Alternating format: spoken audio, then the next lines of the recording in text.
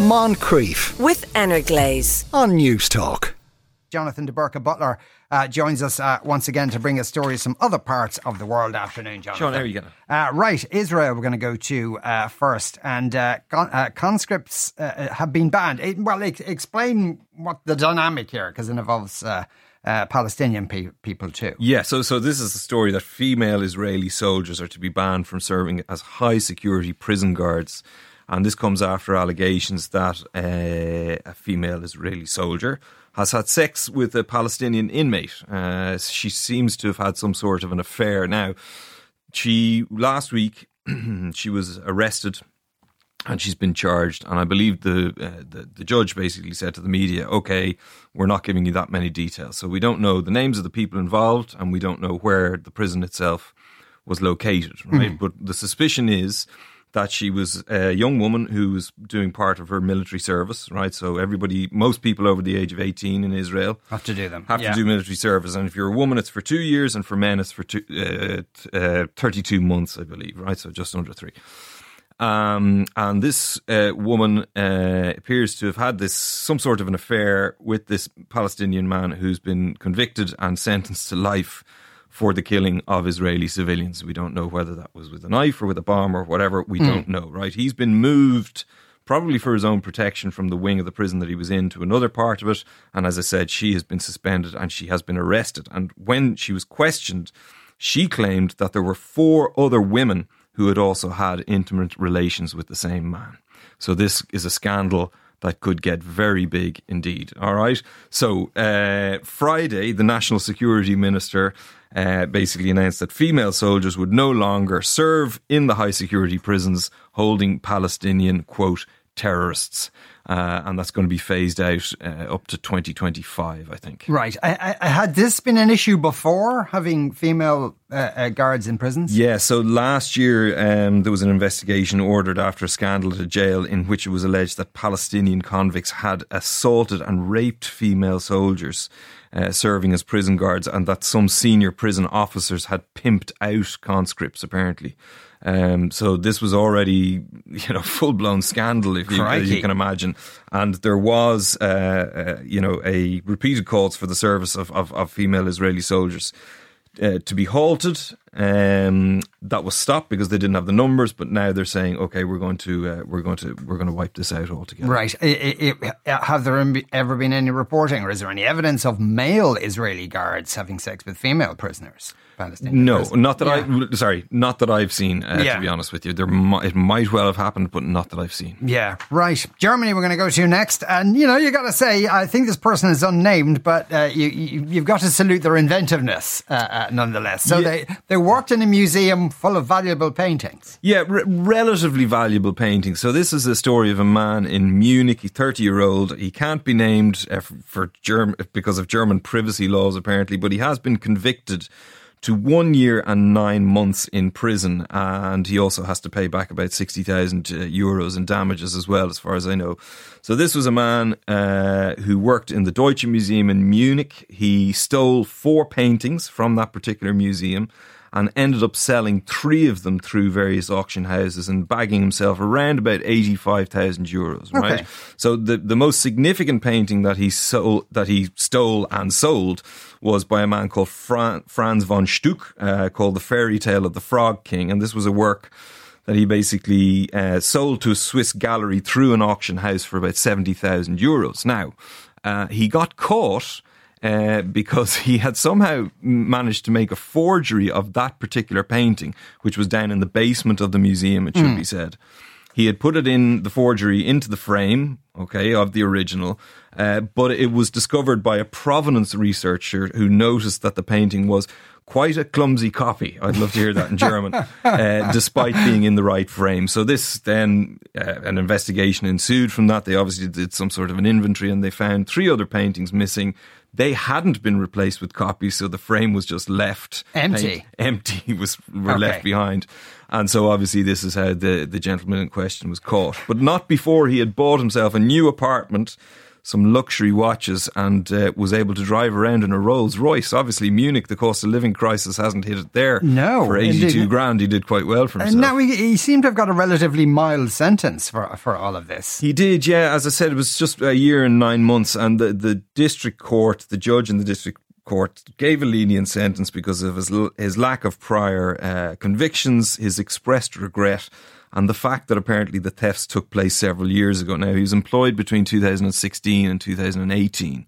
So, it's a good 5 or 6 years ago between stealing the stuff and then actually 5 years to spend all the money, get himself a nice roller there. Yeah. Did he kind of justify his actions or explain why he did all this stuff? No, he didn't at all, to be honest with you. In fact, when he knew exactly what he was doing. When he was asked by the auction house where he got the painting from, the one by Franz von Stuck, he said it was from his grandparents. So he was lying through his teeth, knew exactly what he was up to, and he just wanted the cash. Right, okay.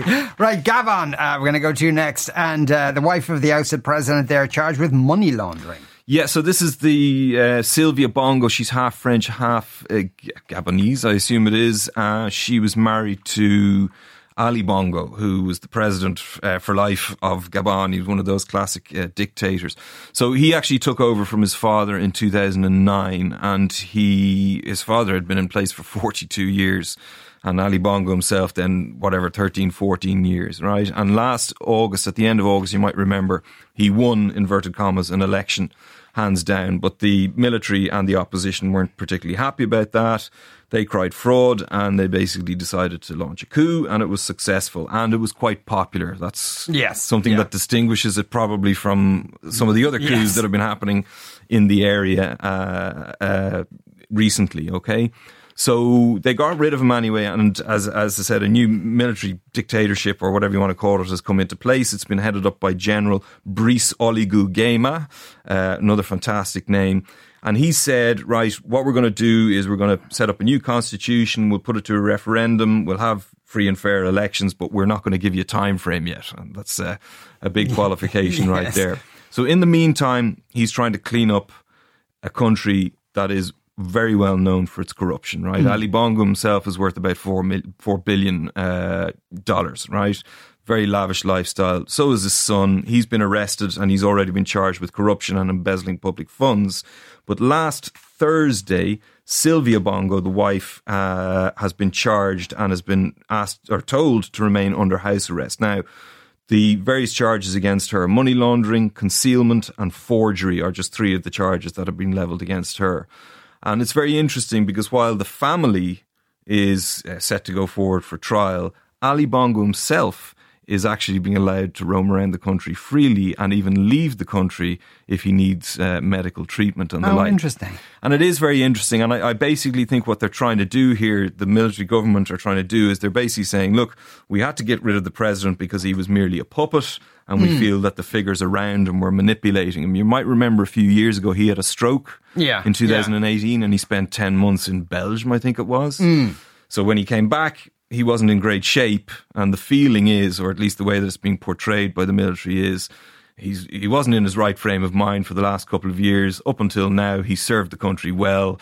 Let's not rock the boat too much, but let's still blame other people for corruption that went on around kind of a Weekend at Bernie's type scenario they were trying to construct. So, but presumably then they're doing that, they're being quite subtle about it because presumably he still has some support around. Exactly, he would do. And so to bring them along, and there's even some members of his old cabinet who are in the new cabinet. There is a quasi-civilian government in place. There's a civilian prime minister and the like. So, you know, they're playing it in an I'm not going to say cleverly, but they're playing it in very interestingly, at least. And there's money there. There's oil there. Huge amounts. Huge amounts. It's a net oil exporter. I think it's the 3rd or 4th richest economy in Africa. So there's huge potential, but 1 in 3 people live below the poverty line there. Classic. Right, Sweden we're going to go to next, where a bit of a problem with gang-related violence, and they might have to call in the army. That's what they're looking at. This Friday, the Prime Minister, who's only been around for about a year, I'd say at this stage, Ulf Kristersson,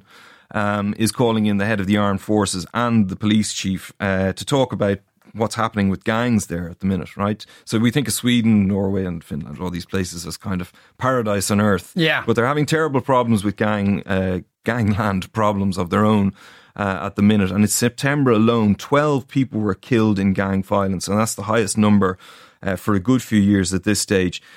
I think there was 2 shootings just last week involving an 18-year-old and a 20-year-old. But I think there was an explosion which killed a 24-year-old woman while she was asleep in her bed.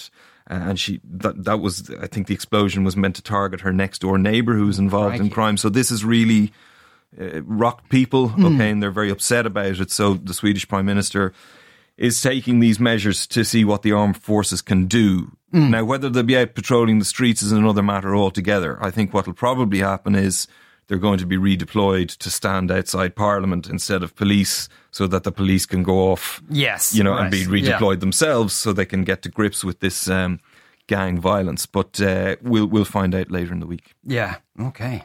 Right. Australia. Australia, we're to go to finally, and this is a man called Paul Iera. Is that his name? I think it's Paul Iera. Yeah. Iera, Paul's in some trouble.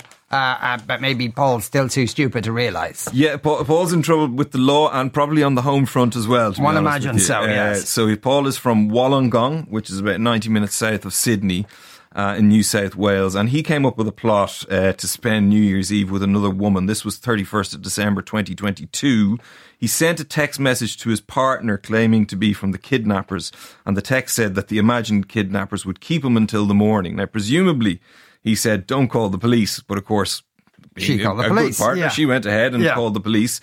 And the police found him in his hometown, a place called Dapto, which is about 15 minutes away from where he was living, the following morning in the back of his own van. He tried to claim that he'd been kidnapped by these Middle Eastern men who it became increasingly apparent didn't exist. And then a couple of weeks later, he was arrested himself. Now, he was arrested in January and he was charged initially with making false accusation with the intent to subject another person to investigation, and that can carry a 7-year prison sentence. Now, the fact that he's only been fined 16 grand, which is the wages of the police that were looking for him, is he's got off quite lightly. He's been given some community service as well.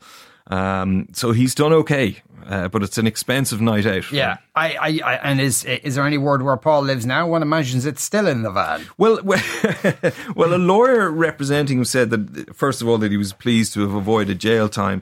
But he said that his client has made tremendous rehabilitative progress since the offence, and that he continues to enjoy the support of his family and partner and wishes to move forward with his life. So a very forgiving partner there. That's a very forgiving partner. Right, what should we look out for over the next week or so, Jonathan? Yeah, good few things coming up. Parliamentary elections in Luxembourg on the 8th of October. That's on Sunday. I don't think we've ever done a story about Luxembourg. Maybe we should start next week. Yeah. Even the fact they have elections on a Sunday is interesting. Yeah, indeed. Yeah, absolutely. The party conferences in the UK, of course, are running all this week. Rishi Sunak is going to give his speech on Wednesday, so your listeners will be glued to that, no doubt. Then the winner of this year's Nobel Peace Prize is announced on Friday to round off what they call Nobel Week. And on the 6th of October, the Beckham Netflix documentary drops. So that's something to look forward to. Which of those two events on Friday is the more important? One wonders. Jonathan, thanks a million as ever. Jonathan DeBurca Butler there. Moncrief, weekdays at 2 p.m. with Energlaze on News Talk.